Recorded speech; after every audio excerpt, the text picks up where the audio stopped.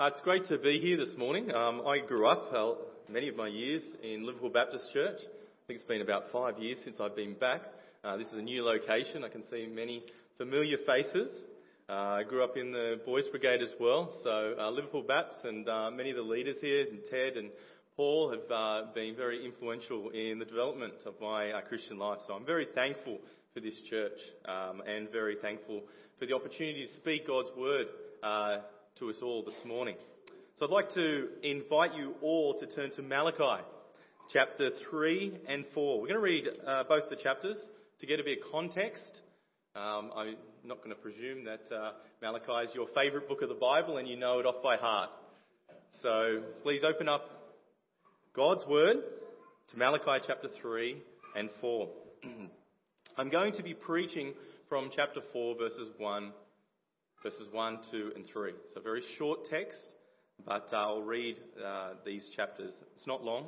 It's the last book of the Old Testament, and I'll start from verse 1 in chapter 3. I'm reading from the ESV. Behold, I send my messenger, and he will prepare the way before me. And the Lord whom you seek will suddenly come to his temple. And the messenger of the covenant in whom you delight, behold, he is coming, says the Lord of hosts. But who can endure the day of his coming? And who can stand when he appears? For he is like a refiner's fire and like fuller's soap. He will sit as a refiner and purifier of silver. And he will purify the sons of Levi and refine them like gold and silver. And they will bring offerings in righteousness to the Lord. Then the offering of Judah and Jerusalem will be pleasing to the Lord as in the days of old, and as in former years. Then I will draw near to you for judgment. I will be a swift witness against the sorcerers, against the adulterers, against those who swear falsely, against those who oppress the hired worker in his wages, the widow and the fatherless, against those who thrust aside the sojourner and do not fear me, says the Lord of hosts. For I, the Lord, do not change. Therefore you, O children of Jacob, are not consumed. From the days of your fathers you have turned aside from my statutes and have not kept them. Return to me, and I will return to you, says the Lord of hosts. But you say, how shall we return? Will man rob God? Yet you are robbing me. But you say, how have we robbed you? In your tithes and contributions. You are cursed with a curse, for you are robbing me, the whole nation of you. Bring the full tithe into the storehouse, that there may be food in my house, and thereby put me to the test, says the Lord of hosts, if I will not open the windows of heaven for you and pour down for you a blessing until there is no more need. I will rebuke the devourer for you, so that it will not destroy the fruits of your soil, and your vine in the field shall not fail to bear, says the Lord of hosts. Then all nations will call you blessed, for you will be a land of delight, says the Lord of hosts. Your words have been hard against me, says the Lord. But you say, how have we spoken against you? Or you have said, it is vain to serve God. What is the profit of our keeping his charge, or of walking as in mourning before the Lord of hosts? And now we call the arrogant blessed. Evildoers not only prosper, but they put God to the test, and they escape. Then those who feared the Lord spoke with one another. The Lord paid attention and heard them, and a book of remembrance was written before him of those who feared the Lord and esteemed his name. They shall be mine, says the Lord of hosts, in the day when I make up my treasured possession, and I will spare them as a man spares his son who serves him. Then once more you shall see the distinction between the righteous and the wicked, between one who serves God and one who does not serve him. And in chapter 4, this is the verses that we're going to be looking at this morning. For behold, the day is coming, burning like an oven, when all the arrogant and all evildoers will be stubble. The day that is coming shall set them ablaze, says the Lord of hosts, so that it will leave them neither root nor branch. But for you who fear my name, the Son of Righteousness shall rise with healing in its wings. You shall go out leaping like calves from the stall. And you shall tread down the wicked, for they will be ashes under the soles of your feet. On the day when I act, says the Lord of hosts. Remember the law of my servant Moses, the statutes and rules that I commanded him at Horeb for all Israel. Behold, I will send you Elijah, the prophet, before the great and awesome day of the Lord comes, and he will turn the hearts of fathers to their children, and the hearts of children to their fathers, lest I come and strike the land with a decree of utter destruction. And Lord, bless his word to us this morning, and let us pray. I know I get distracted. I've got 4 little kids, and let's pray that we would honour God with our ears this morning. Lord, we thank you for your word, which is a blessing to our hearts. We pray now that we would honour you with our ears as we listen to your word. We pray that your Spirit would take your words, impact our heart, challenge us, help us to repent of the sins that we have not seen in our own lives. And Lord, we pray that at the end of this time, we will glorify our most majestic Christ, the most wonderful triune God that has saved us from certain death. We pray this in Jesus' mighty name. Amen. So Malachi chapter 4, verses 1 to 3. Probably not a familiar passage, but I think it is a very exciting passage. I love the Old Testament, and that's why I preach from it very often. I think there is lots for us to learn, and I doubt we'll ever be able to get through it in one person's lifetime. But we're going to be looking at this morning cultivating eternal life under the eternal sun. Now, how will the sun affect you? Yes, there's a sun out there in the sky, but there's also a sun spoken of here in Malachi chapter 4, verses 1 to 3. Now, the Australian summer is hot. We've all felt it. It's uncomfortable at times, and sometimes it even feels like we're in an oven cooking, especially if you don't have air conditioning.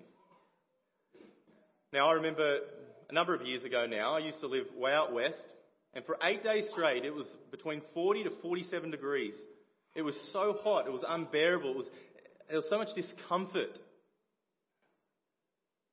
The only light reprieve was going under the cold bores that came up from very low in the ground. But this morning, we're not talking about a heat of inconvenience or a heat of discomfort in our Australian summer. We're talking about a heat that is a matter of life and death. The sun, as we know, it kills, it scorches things. My wife and I are not good gardeners. Everything we grow dies. So we know that the sun scorches. But also the sun cultivates life. It gives us life. And so that is true of the great Christ. Christ will judge, but he also brings life. And that's what we're going to be looking at this morning. Now, what is Malachi about? Now, we don't want to just jump into chapter 4. Malachi is a book of disputes between Israel and God. God and Israel are in covenant together. And so they're having these disputes. Israel are complaining against God in many ways, accusing God of certain things. And God shows them that they are not right to accuse him of anything. The first accusation was that God had not loved them. But God, despite the actions of Israel, he loved them and he was faithful to them. The second dispute was that the leadership had profaned God's ways in the way they served in the tabernacle, the way that they worshipped. The third dispute had that the whole nation had disobeyed and profaned the covenant. God had been faithful, long-suffering towards this wicked people. The fourth dispute we see, even though Israel had worn God down, God expressed, I will continue to honour my word and my promise. That was the beginning of chapter 3. A messenger will come, but who can stand before him? It is both good and bad news, this messenger coming, God being faithful to his promise. This messenger will bring judgment, but also life. The question in this dispute was, who will be purified and who will be judged? The fifth dispute We see that Israel robbed God. God gives us all things that we have, and yet Israel were not giving back to God what he deserved.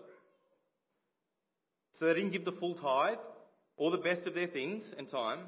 What God was a convenient extra in times of trouble. True love for him, for God, was absent in the hearts of his people. And the sixth dispute, which is just from verse 13 to 18, which we just read, things had escalated, and they accused God of acting contrary to his nature. They were saying that God is blessing evil and not blessing good. But the bright light at the end of this dispute was that God had kept the remnant that feared him. God paid attention to their cry, those who feared him, and assures them that it may not be seen now the distinction between good and evil, righteousness and wickedness, but in due time it will be, in God's time.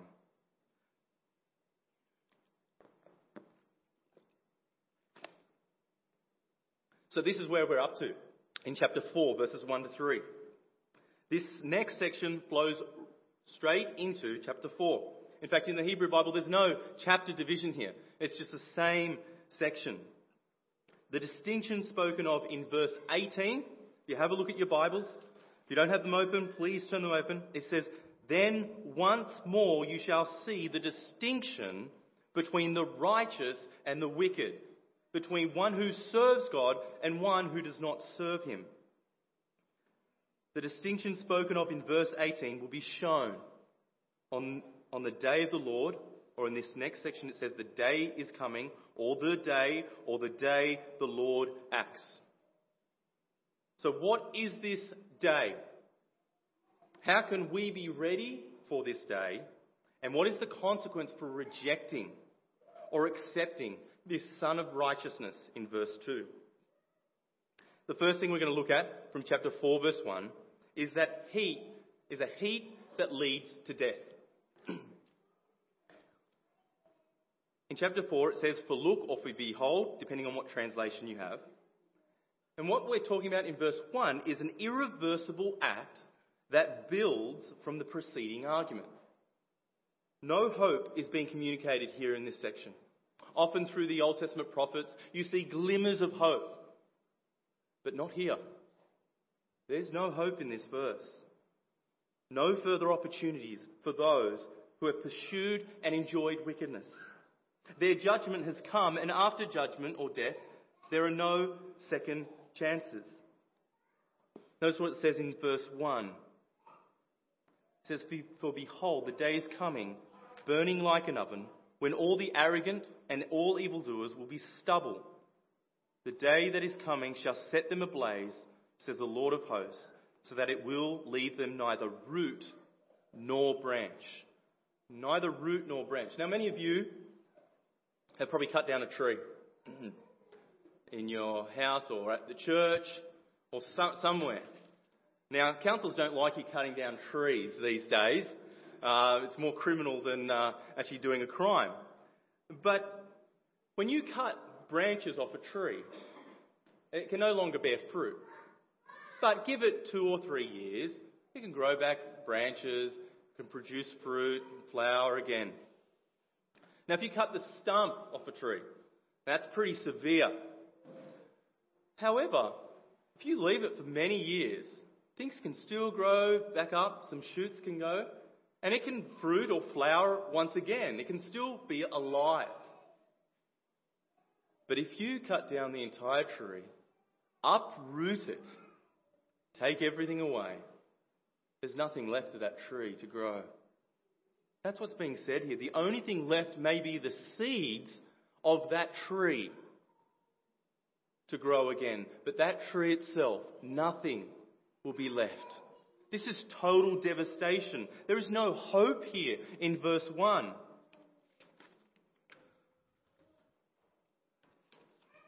The idea of heat here is introduced. Notice that this day is coming burning like an oven. This heat is heat that leads to death. Nothing left. This is spoken not to the pagans in the world. This is God's people. This is God's people who have been blessed by him, who have his word, who have supposedly all the blessings that he promised them. And they are being wicked. They are disobeying. These words are harsh words. We need to remind ourselves whether we are following the Lord and not just having him as a convenient person in times of trouble. Well, the heat that leads to death, well, we're not going to stay there. There is hope in this passage. And verse 2 gives us wonderful hope, and Israel wonderful hope. But for you who fear my name, in verse 2, the Son of Righteousness shall rise with healing in its wings. You shall go out leaping like calves from the stall. Verse 2 is a contrast, a stark contrast between the wicked and the righteous on the future day of terror. To the righteous in Malachi, we see the healing, hope, peace, love, salvation. But to the wicked in chapter 4, notice the language in verse 1 to 6. The wicked burn, be stubble, ablaze, no root, no branch, which we just looked at, trodden, and later, and they will be ashes. Now this should be familiar to us, this sort of language and what's happening.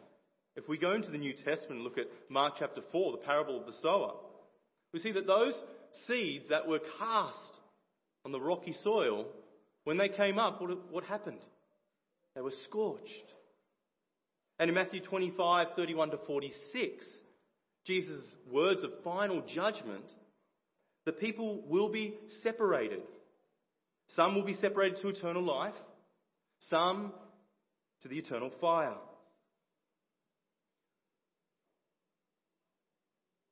The point in Malachi chapter 4 is all will face and experience God. That's true of all of us. The question is, for Israel, will they be met with his love, with his promises and his blessings, or his wrath? And for us this morning, will we be met with his love or his wrath? Or will meet Christ? So the contrast is of the sun in verse 2, where the heat here in verse 2, it comes with healing. But the heat in verse 1 with the oven is destruction. No root left. Now if we remember verses 15, 17 and 18, turn back to chapter 3, verse 15, 17 and 18. It says, "And now we call the arrogant blessed. Evildoers not only prosper, but they put God to the test, and they escape. Then those who feared the Lord spoke with one another. The Lord paid attention and heard them. And a book of remembrance was written before him of those who feared the Lord and esteemed his name."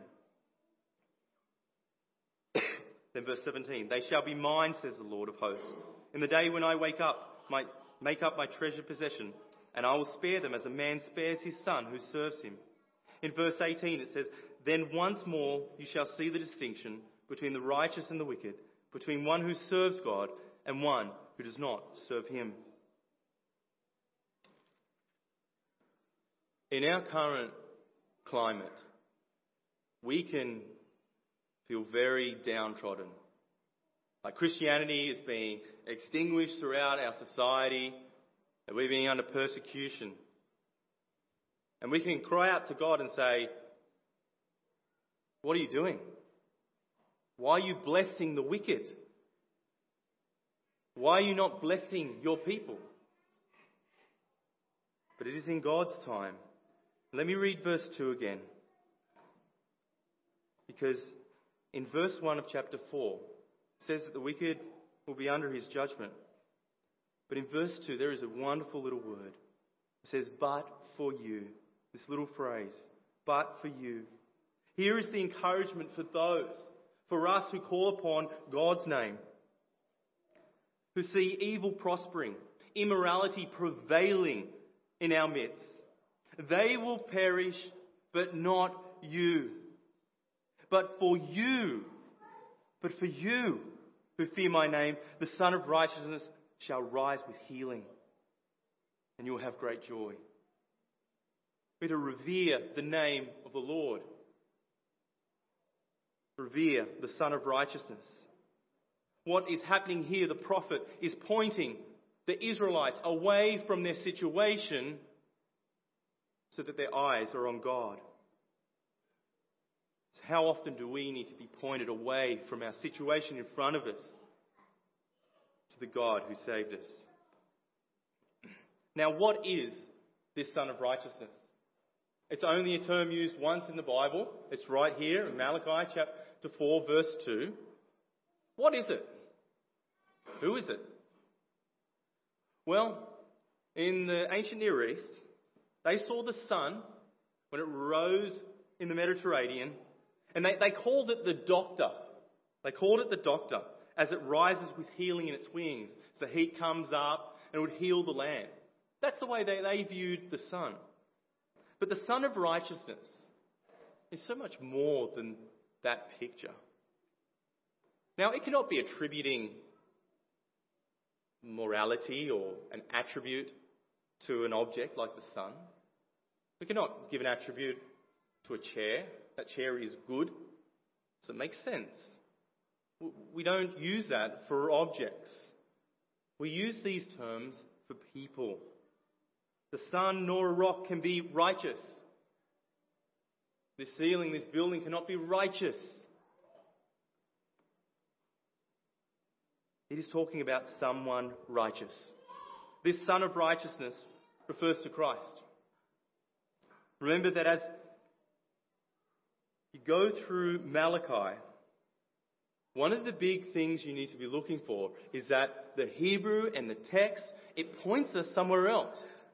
It's anticipating something great. Malachi is on the eve of the New Testament. He's the last prophet. So we're anticipating something greater, something better. Always looking forward. Looking forward to the promises of the new covenant, Jeremiah 31, or the Spirit coming, Ezekiel 37. See, Son of Righteousness is a proper name for Christ because it is fitting for the Saviour. Now, a name is an important thing. For the last 7 years, my wife and I, we've had 4 kids, so you're probably going well. But when you have kids, you think about naming them. And you want a good name, right? You don't just want any other name under the sun. You want a good name. You want a name that fits them. You want a name that you like. In fact, you want a name, sometimes you name after someone so that they would grow up and be like them. You want that person, the name and that person to fit well. Now, the name Son of Righteousness, there's a lot in this name.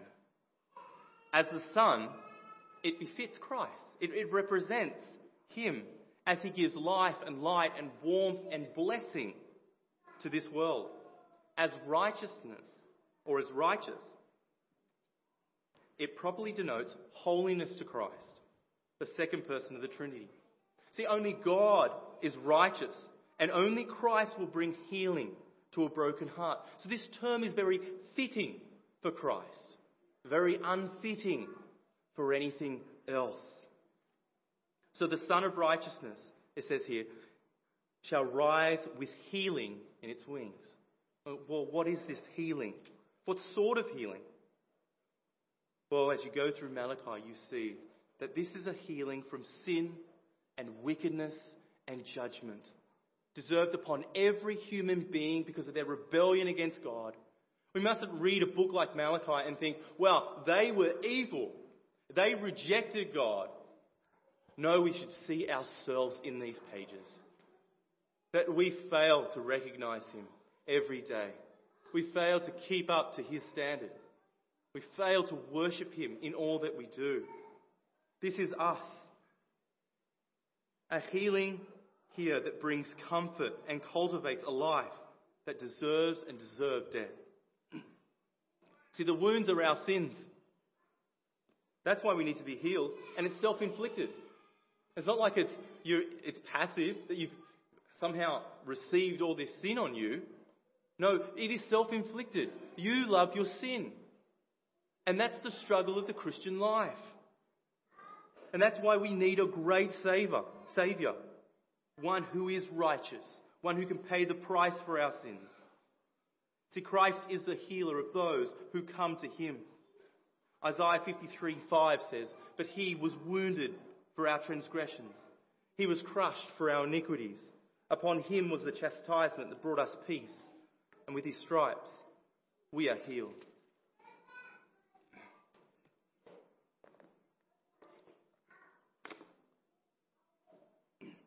Many of you here know how much I love the outdoors. I love pristine places. I've been to New Zealand once, and I got helicopter dropped in the middle of nowhere for 8-9 days. It was incredible. But we were at the start of a river where the snow-capped mountains were melting and flowing down. And had constant flow of life, constant flow of water, which could give life. It was constantly bringing forth life. Sort of like that picture from Psalm 1:3 of that person who is under God's word, where that word is richly blessing them constantly. The idea of this constant blessing is seen in the Son of Righteousness, with healing in its wings. It is constant. The benefit of this healing of the Son of Righteousness is ongoing. It's like being in that pristine place. Sometimes we need to close our eyes and wake up to the true reality of being safe in our Saviour's arms. That our pristine place is not a place in the woods, it's not a place where you go and shut yourself off from this world, but your pristine place is Christ. He is beautiful, he is comforting, he has brought forth life and continues to do so. Well, the Son of Righteousness has healing, brings healing. But the Son of Righteousness is also powerful. It's also very powerful. And this imagery of the Son gives us an idea of this. Now, the Sun's power to far out planets in our solar system is amazing. Now, I'm probably old school. I'm probably old now, because when I was at school, we were taught that the planets went to Pluto. But I'm pretty sure now they tell you that it stops at Neptune. Is that right? Pluto's no longer technically a planet. It's more like a moon. But Neptune is about 4.5 billion kilometres from the Sun. And the Sun's power, its rays, still reaches Neptune. If we were to travel 110 kilometres an hour, it would take almost 5,000 years to reach Neptune. Yes, that's right, none of us would make it. The Sun holds great light to far-reaching places. And in our world, through Christ, the Son of Righteousness, there is not a heart that Christ cannot reach and change. There is no life that is too sinful, no life that has rejected him too much. The power of the Son of Righteousness changes rebellious sinners who have rejected him. This is the good news of this Son of Righteousness. But this Son of Righteousness also is not only powerful, but it has a great drawing power. I also spent a lot of time out in the bush because of where I lived. And if you're out in the evening and you've got a really strong spotlight in the crops, and you turn that on, wow, you should just watch all the bugs. It just draws them all in. So much so, some nights your hands will be covered with bugs and you've got to turn it off. It draws in all these bugs. The Son of Righteousness also has a great drawing power. It's drawn you and me to Christ, not because of anything that we've done, not because you're better than someone else. And so it does that for others. This is the power and and God's drawing power through Christ. We should be praying this for ourselves, for others, for our families.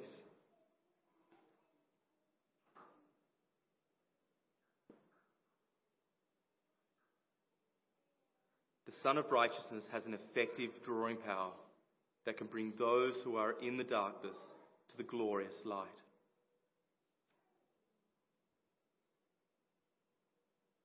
If you want to look at it this way, the rays of the Son of Righteousness, they bring life to those who love God.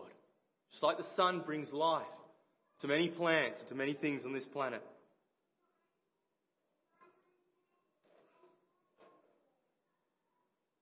We fail to realize that the sun in our world, many things would be dead, many things wouldn't grow without it. So much of life depends upon the sun, S-U-N. Jesus has a wonderful power to draw people to him, to reach people. And this is the great news of the Son of Righteousness, where the Old Testament saints, where the Israelites are anticipating this coming. The conclusion that naturally flows from the Son of Righteousness that brings healing to the wings, to its in its wings, is that this reality of healing and power is a joy inexpressible. Notice what it says at the end of verse 2. It's a wonderful little phrase here. You shall go out leaping like calves from the stall. Well, think about it. The calves rejoicing, no longer in prison, no longer in the gates, no longer being beaten or branded, no longer being imprisoned, but being let out, rejoicing that freedom has finally come to them. The gates where you have been stuck, imprisoned, beaten for so long, have now been opened up to you. That's the idea of this healing, the Son of Righteousness that brings healing. This is freedom. Think about it like a joy with a skip in your step as one who has met Christ. Words would fail to express the reality of what has happened. This is a striking image of joy, of righteousness and deliverance. Now thirdly, in verse 3. Verse 3 says, "And you shall tread down the wicked, for they will be ashes under the soles of your feet on the day when I act, says the Lord of hosts." Verse 3 looks at triumph and finality in that final day. Those who are with the Son of Righteousness will crush underfoot the wicked. The promise from Genesis 3:15 and the promises from Isaiah 53 will come to their fulfillment. The Lord will come and he will heal, but he will also judge his people. And he will judge the world. But victory has already happened over the wicked. Victory has taken place at the cross and continues now. We live a victorious life, not because of anything that we've done, because of what Christ has done on the cross. Now, we asked a very important question at the start. Remember it? What is this day? And what does it refer to? Now, many people want to say that it just refers to this time in Israel, in Malachi's time. Some will say that it's Christ, some will say that it's in the future. Well, let me suggest to you this morning that this should be taken as successive fulfillment. First for Israel, then for Christ's first coming, and then ultimately the second coming of Christ.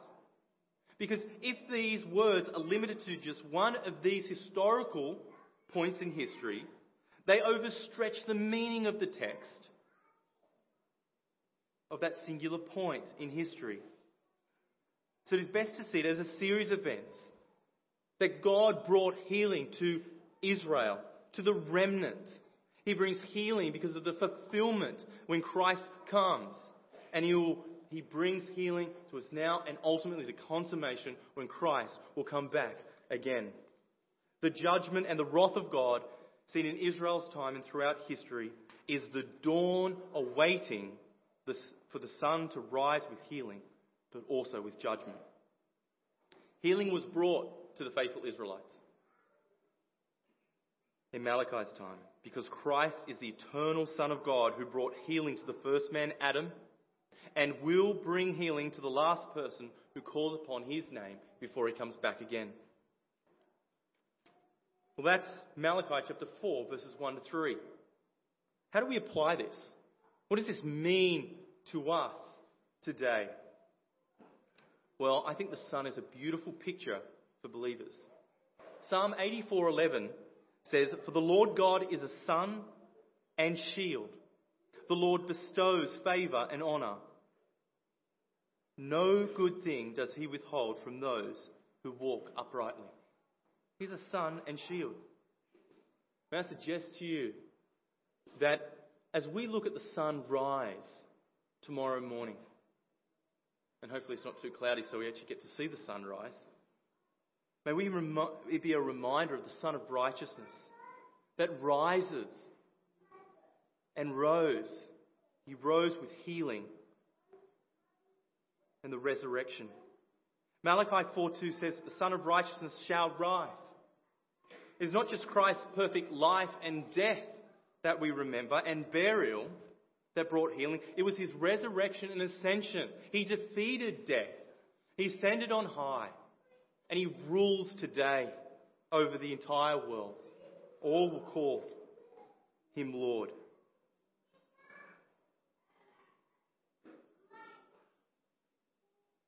As he rose, he defeated death so that we could have life.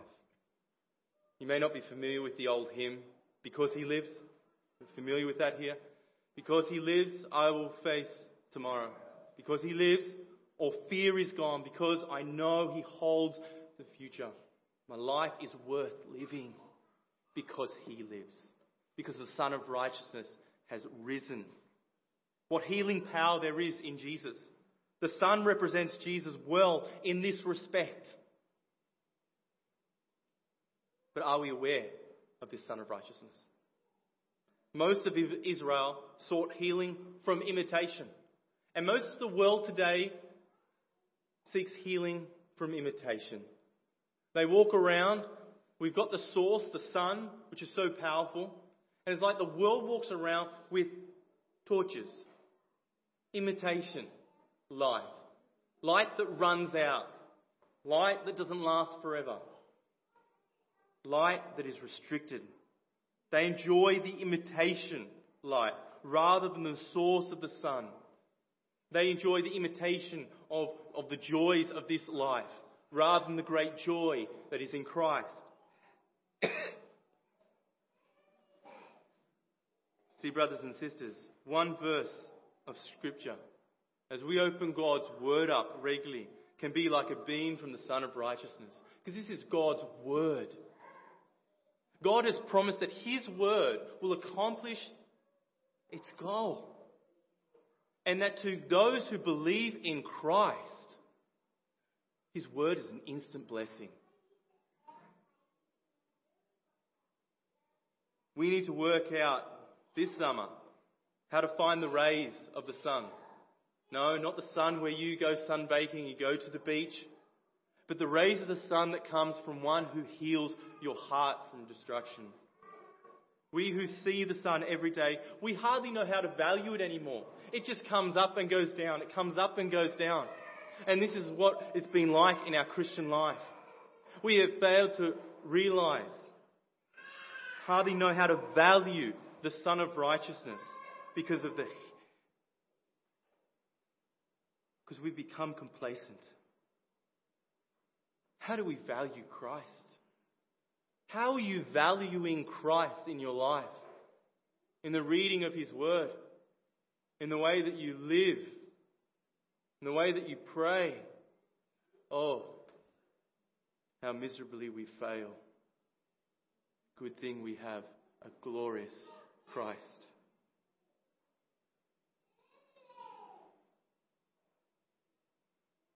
About a month ago, let me finish with this. It was about one 24-hour period. There was a fatal crash just minutes in front of me. followed by a funeral that I was going to, and then news that a dear brother will be with the Lord within a week. And yes, he died a week later. As we go out today, we may feel uncomfortable with the heat of the sun. In summer, we may feel uncomfortable with it, a bit of discomfort. But if we go out these doors and reject the Sun of Righteousness, it's not about discomfort. If we go out and reject the Son of Righteousness and our days are numbered, then you will be under the wrath of God forever. Alternatively, there is a heat that gives life. The heat that comes from the Son of Righteousness. It brings healing and peace and comfort. This was the promise to the Israelites in Malachi's time. We see it so much more clearly because we have seen the cross. We need to make sure that we do not forget this Son, like many in Israel's time do. That when the time comes, we would rejoice forevermore that we are safe and secure in Christ. And that we pray for all those who don't, because we don't deserve it at all. Let us pray. Lord, we thank you for your word that comforts our rebellious and sinful hearts.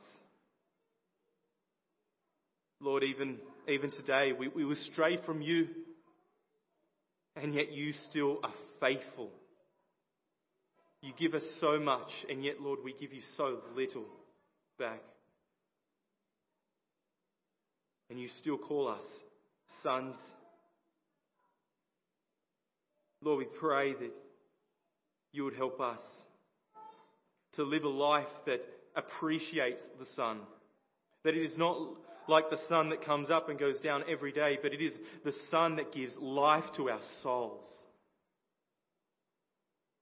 And so, Lord, we pray that you would bless us, that tomorrow morning, use the sun as it rises to bless our hearts with the Son that has risen all those years ago, defeated death, that we did not have to taste death, but have eternal life and joint heirs with Christ.